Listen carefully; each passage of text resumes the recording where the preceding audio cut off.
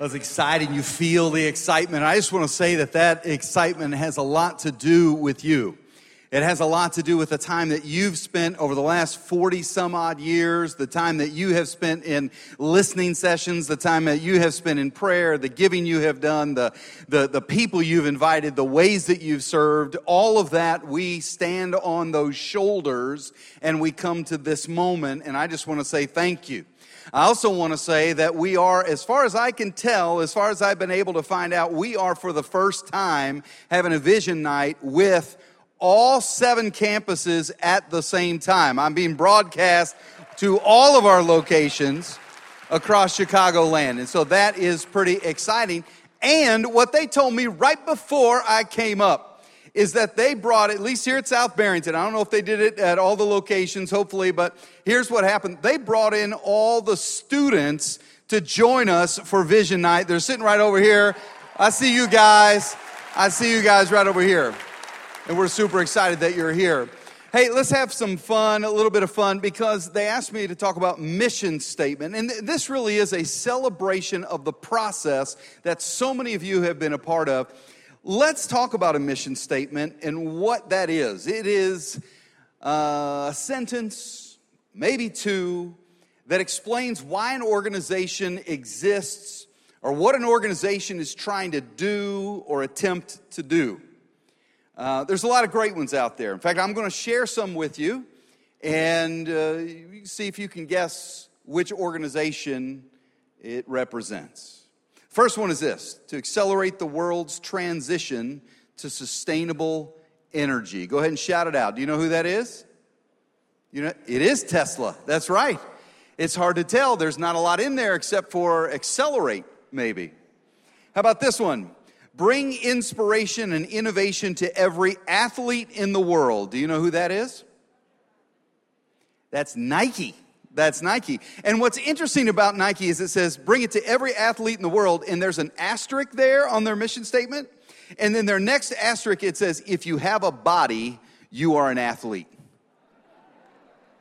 And I feel like there's a joke in there somewhere, but I'm not going to say it. I don't know. IKEA. Well, I gave it to you. There you go. All right. I'm done. All right, here we go. To create a better everyday life for the most people. Isn't that interesting? Somebody just said IKEA. Thank you very much. Don't you think their vision statement ought to be to help people put furniture together in an easy way? I mean, all right, now this one I really, really like. Check this out. Spread ideas. That's TED from the TED Talks. Isn't that good? It's succinct. It's memorable. What do? We spread ideas. I love that. I love the simplicity. How about this one? To be Earth's most customer-centric company, where customers can find and discover anything they might want to buy online. Amazon. You are right. That is good. To become the world's most loved, most flown, and most profitable airline. That's Southwest. That's Southwest right there. All right, now look at this. I wish I'd have been in the boardroom when this next one came up. Because they say to organize the world's information and make it universally accessible and useful. And I just want to know what group of people looked at each other and said, yeah, we can do that. That is so grandiose. And yet I think Google pulled it off. Like they did it. And then this one, become the world's, now this one's the most humbling one, and I'll tell you why. Become the world's #1 destination for fashion-loving 20-somethings. Do you know who that is? ASOS. Or ASOS. Or ASOS. And the reason that is humbling is because I have never heard of that before. And so obviously I am old and I'm not good at fashion, and all the teenagers are laughing at me right now. But that's all right. Listen, what does every one of those mission statements have in common? Well, I'll tell you. The leader of the organization was instrumental in crafting the mission statement. Now, don't get me wrong. They had focus groups to talk through it.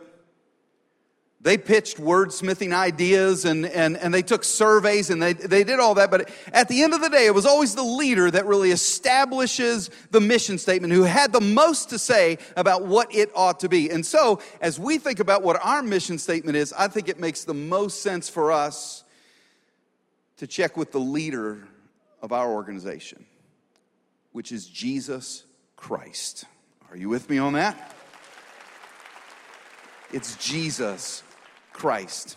And so what we did was look at a couple of interesting passages of Scripture, very, very core passages of Scripture. There was a moment where our leader, the leader of our church, was getting ready to go back and ascend to the Father. And after he had modeled so much to people, and after he had taught so much to people, and he had this group of leaders in front of him, and right before he goes up to the Father, he says something in Matthew 28:19 and following. And if you're a Bible scholar, you might know what we call this. We have called this the Great Commission. This is literally Jesus, this is what we're going to do together on mission. Check out what Jesus said. Therefore go and make disciples of all nations, baptizing them in the name of the Father and the Son and the Holy Spirit, and teaching them to obey everything I have commanded you. I see go. I see make disciples. I see of all nations. This is not something to hold on to. This is not just for the Jews. This was supposed to go everywhere, everywhere, baptizing them in the name of the Father and Holy. I see teaching them everything I have commanded you. Well, what did you command us, Jesus? It's an interesting question. In fact, it was a question that a legal expert, one of the experts in the Jewish law, came to Jesus one day and said, Rabbi, can you just sum everything up for us? Like what's the most important law? What's the most important one? I mean, you've got all the 10 Commandments, you've got all the Torah, you've got all of this, and then, oh, by the way, we have all these people that the prophets and everybody. Jesus, can you just, what's the most important one? And Jesus said, you know what? I'm not just going to tell you the most important one. I'm going to sum them all up. I'm going to take all of them and embody them in this. Love the Lord your God with all your heart and with all your soul and with all your mind. That's the first and the greatest commandment. And the second one is like it. Love your neighbor as yourself.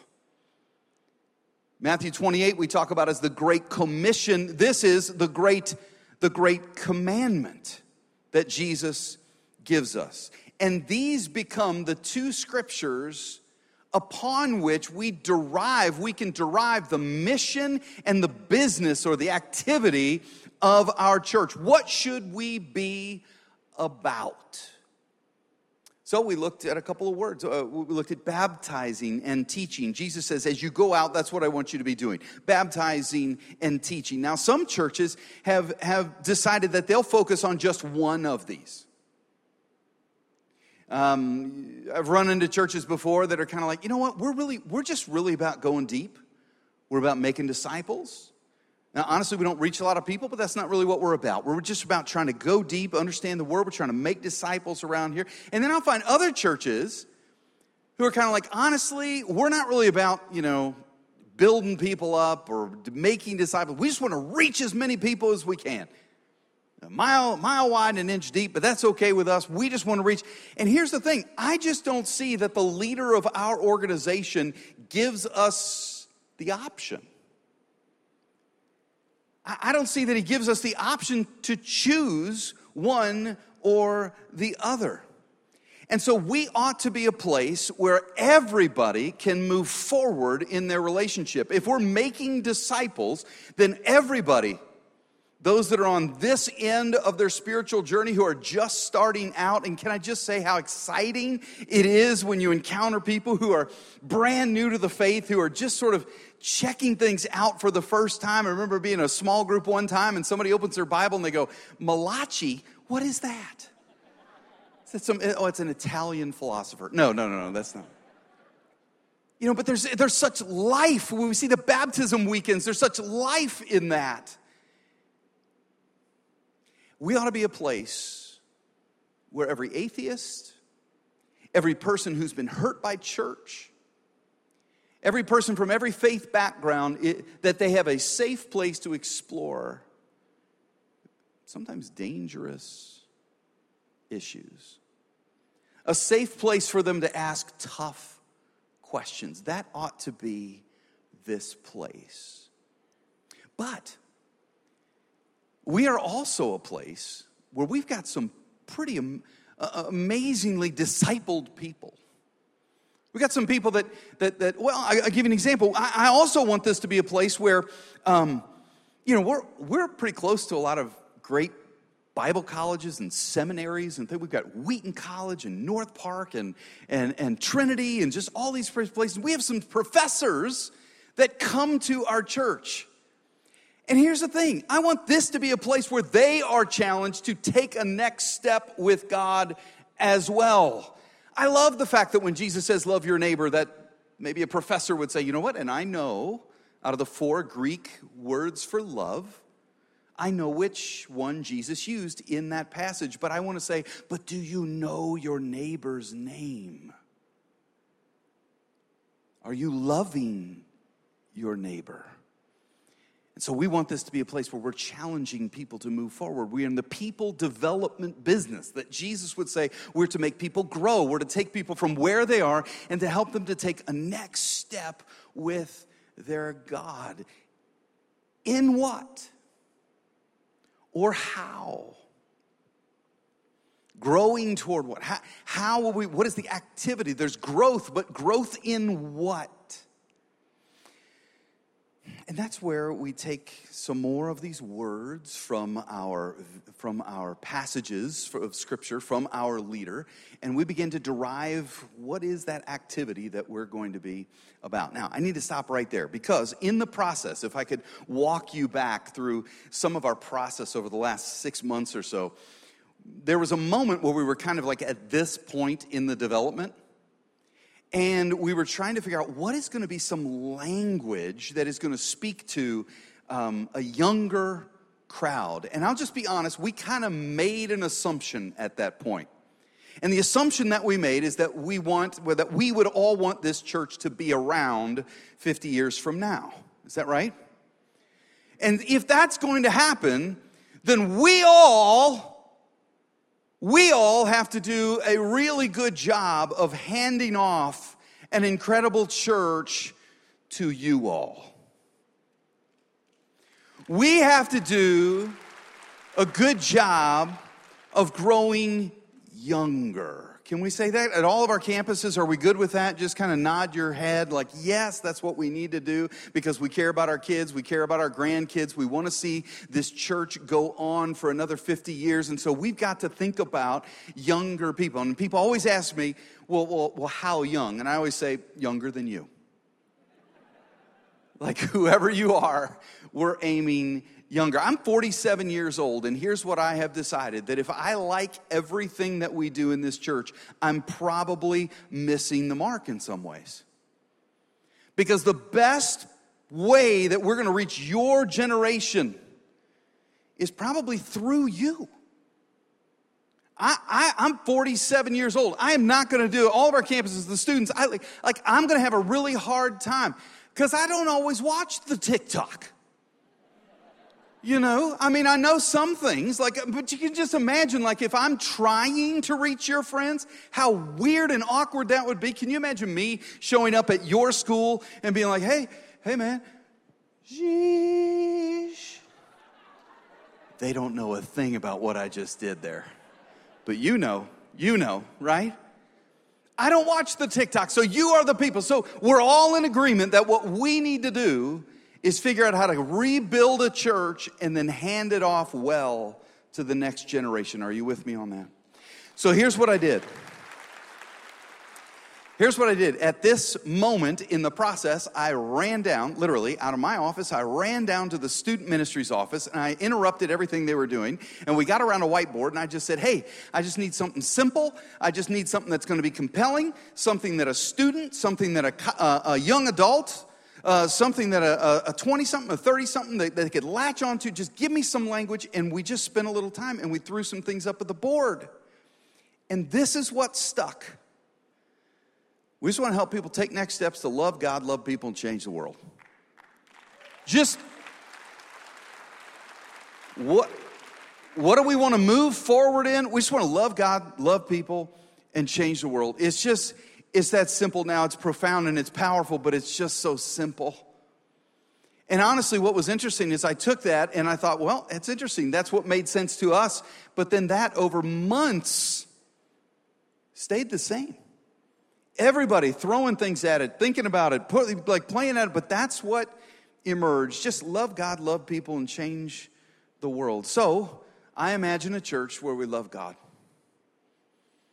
And I mean that to mean what you think it means. Like, we want to worship God. We want to come on the weekends, and we want to sing, and we want to serve God. But I also want to, remember, in each one of these, I want to grow. I want to move forward. I want to take next steps. So it's not just about worshiping God and giving him an hour on the weekend. If I look at that New Testament church, it wasn't just something that they went to a building and did something for an hour.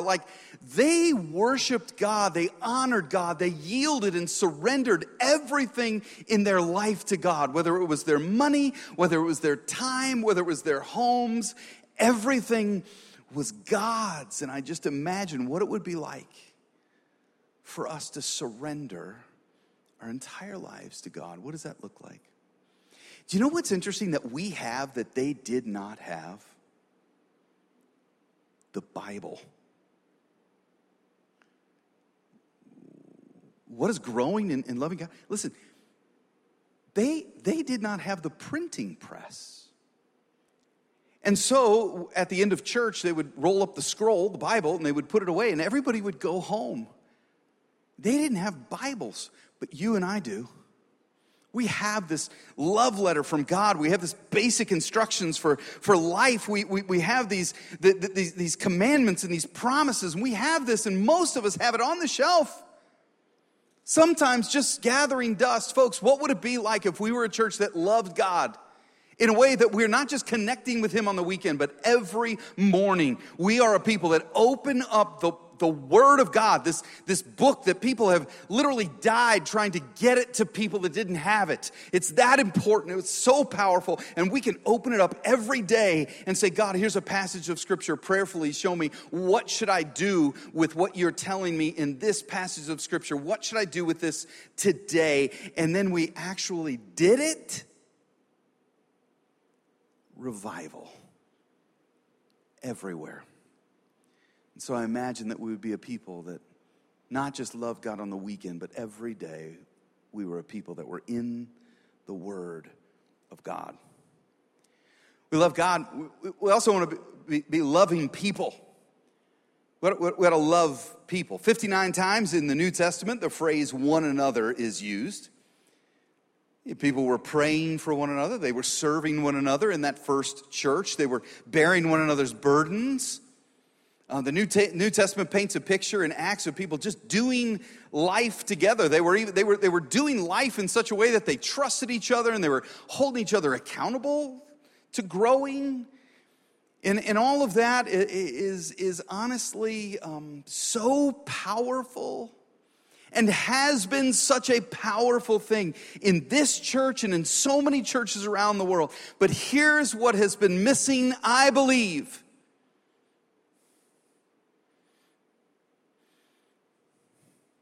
This is how we have not done it well, guys. We've been content to be in our little groups of people that look and think and vote and act and believe just like us, and been okay that other people were in groups of people that thought and believed and acted and looked just like them. And yet in John 17, he said that your witness will depend on your witness. and your ability to come together. And if we miss out on the radical, revolutionary community that was happening in the New Testament, then we miss out on the power of that community and what that could mean to the world. What am I talking about? I'm talking about in James, where the rich felt entitled to have the good seats at church. And James is coming along and going, no, that's not the way it should be. Like, this is a new day. We're supposed to have sort of, even ground at the foot of the cross. It doesn't matter if you're well-resourced or under-resourced. We're all going to do this together. And that was radical for them. Or in Acts 15, where the Jews were saying, okay, listen, you're not Jewish. You're not like me, but here's the thing. And you're welcome to be a part of our new little deal, but you just got to be Jewish. You got to adopt our culture. You got to adopt our ways. You have to eat what we eat and celebrate what we celebrate. And you got to get circumcised. And you just got to do this to be a part of our thing. And they said, no, that's not the way it's going to be. Whoever you are, whatever your ethnic background, who are you? No. In Jesus, we're all one. And that was radical. And women in the New Testament were coming out of kitchens, and they were serving alongside of men, and they were learning alongside of men, and they were leading alongside of men, and it was radical, and people were going, what is going on? And I just think to myself, what it would be like if you actually had a church in this world where black and white and Asian, Hispanic, where all of us were together, we were getting along, we were loving and serving and leading together, we were worshiping together, we were learning together. What would that look like? What would it look like if we were going across political aisles to do work together in the community? Oh my goodness. Cubs fans, Sox fans, all getting along. I have a high vision here, folks. But the radical nature of that kind of inclusive community, love God, love people, and change the world. Oh, because here's what happens. Sometimes you get a community that's loving God and loving each other so well that they put their arms around each other and they just go, this is so good, let's not invite anybody else to be a part of it because they might mess it up. And we have got to resist that temptation to always be externally focused, to say we have got to go outside of the walls. We've got to be a people that will bless those around us. We will establish relationship with those around us. We will serve those around us. Under-resourced, we'll be partnering with partners in our community to serve those around us. But what would next steps look like in that? When I was recently talking with some old-time Willow folks, and they were reminiscing with me about the good old days, the golden era, someone said. And I said, tell me about that. And they said, well, there was an energy. There was just an energy where everybody was inviting their friends. And then somebody said, and there was something for everybody. There were groups for people that wanted to study the Bible. There were groups for people that wanted to pray together. There were groups for moms who were, raising kids, and they were supporting each other. There were groups for people that wanted to play basketball. There were groups for people that wanted to go help fix cars for people. There were groups for firemen. There were groups for hairdressers. They said, remember we had a hairdressing group. There was a group for everybody. And then they said these words. And if you didn't see a group for you, you felt like you could start one to reach your friends. And I thought, oh my goodness, that's it.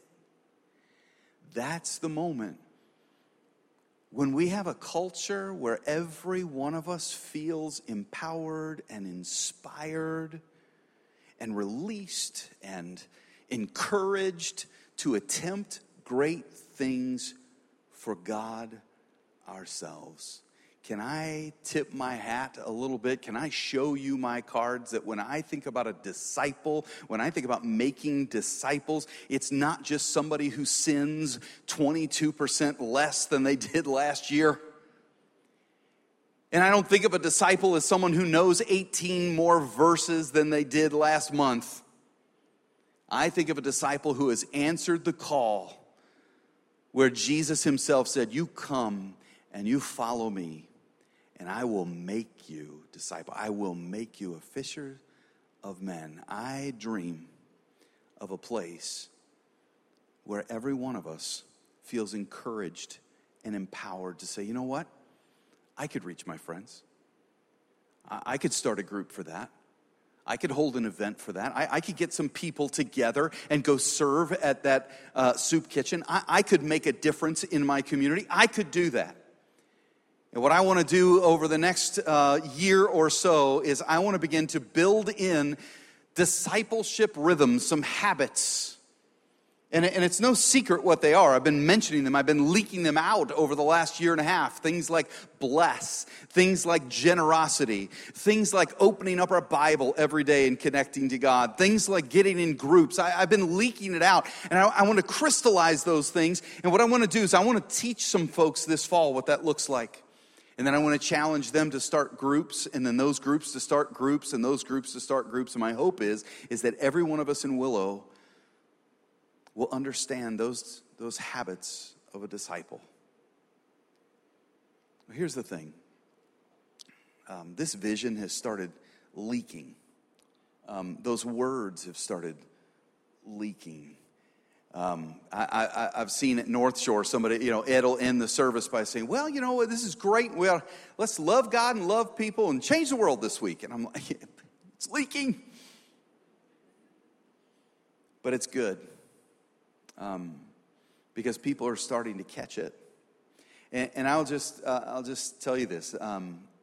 Last week, I had somebody ask to meet with me and a couple other staff, and they walked into the office, and I wasn't quite sure what we were talking about, but we sat down, and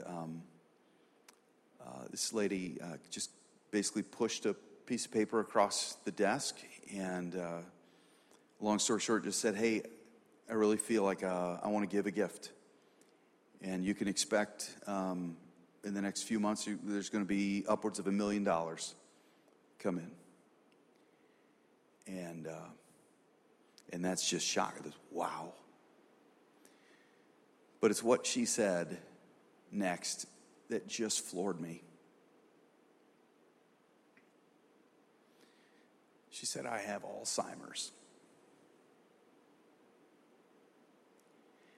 And I wanted to come in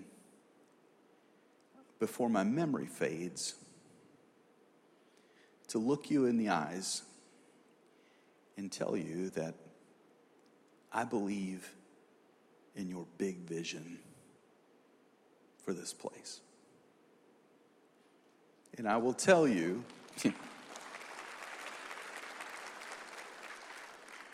that for each of you, as God calls you to, I believe, run with us on this vision, it will require more.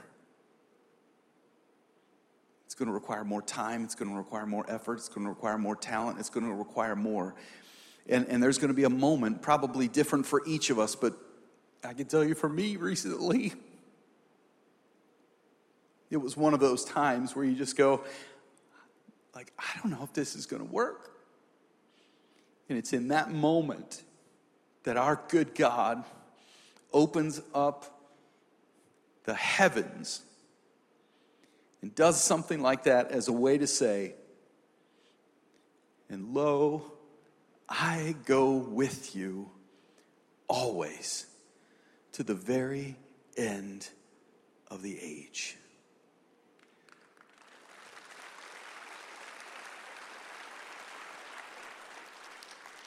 Well, I firmly believe that if we follow Jesus, if we love God, if we love people, and we partner with Jesus to change the world, I really believe we will see this vision come to light. A multi-generational, multi-ethnic, multiplying movement of disciples. And when I say disciple, I mean disciple makers. That is the vision. Amen.